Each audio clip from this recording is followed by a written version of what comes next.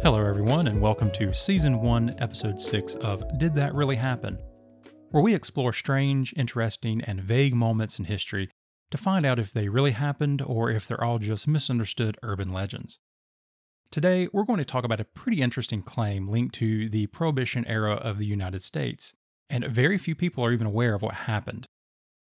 Did the U.S. government poison alcohol supplies in order to discourage illegal drinking, resulting in thousands of deaths?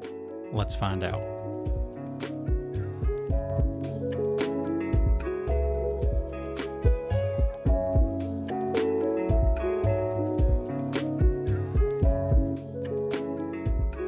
It seems that historical facts might be weirder than fiction at times.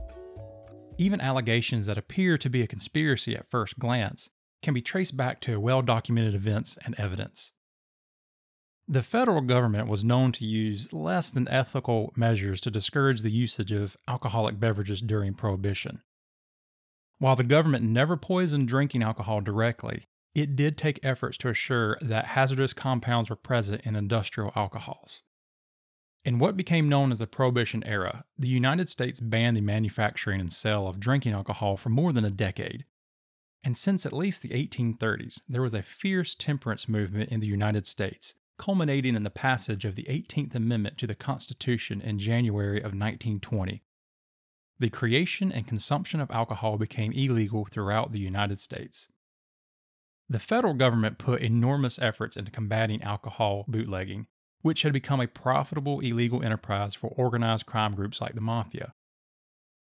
While increased efforts to prevent illicit alcohol imports constrained supply, demand remained robust, with speakeasies and smuggling networks springing up as fast as they were crushed. That's when law enforcement agencies and the government created a new method for controlling alcohol supply at the source.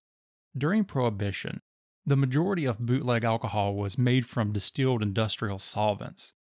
Officials concluded that requiring hazardous chemicals in items that could be transformed to illicit alcohol would effectively reduce the overall supply.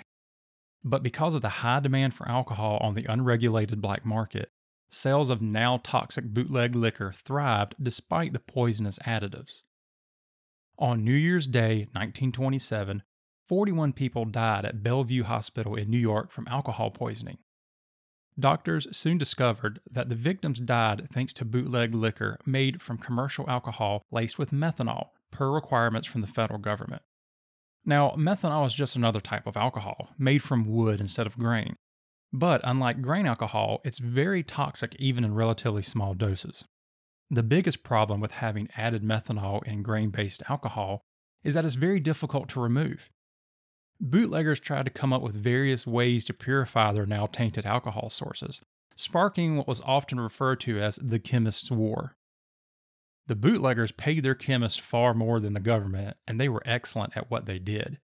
But once the government mandated that industrial alcohols include up to 10% methanol, there was little that bootleggers could do to make illegal booze less deadly. Despite the deaths, the madness didn't end until 1933, when Prohibition was finally overturned. Today, most experts and historians put the number of deaths from poisoned Prohibition-era alcohol at about 10,000. Even worse, the government's policy tended to harm poor and middle-class citizens more than wealthier people, as the rich could afford to smuggle in illegal booze from Canada and the Caribbean.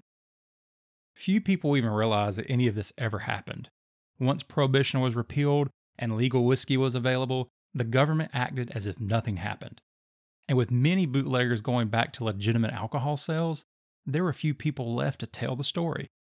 So, did the U.S. federal government actually poison alcohol supplies during Prohibition, resulting in thousands of deaths? Yep, it really happened. Thanks so much for listening to Did That Really Happen? And stay tuned for our next episode. I'm your host, J. William Denton.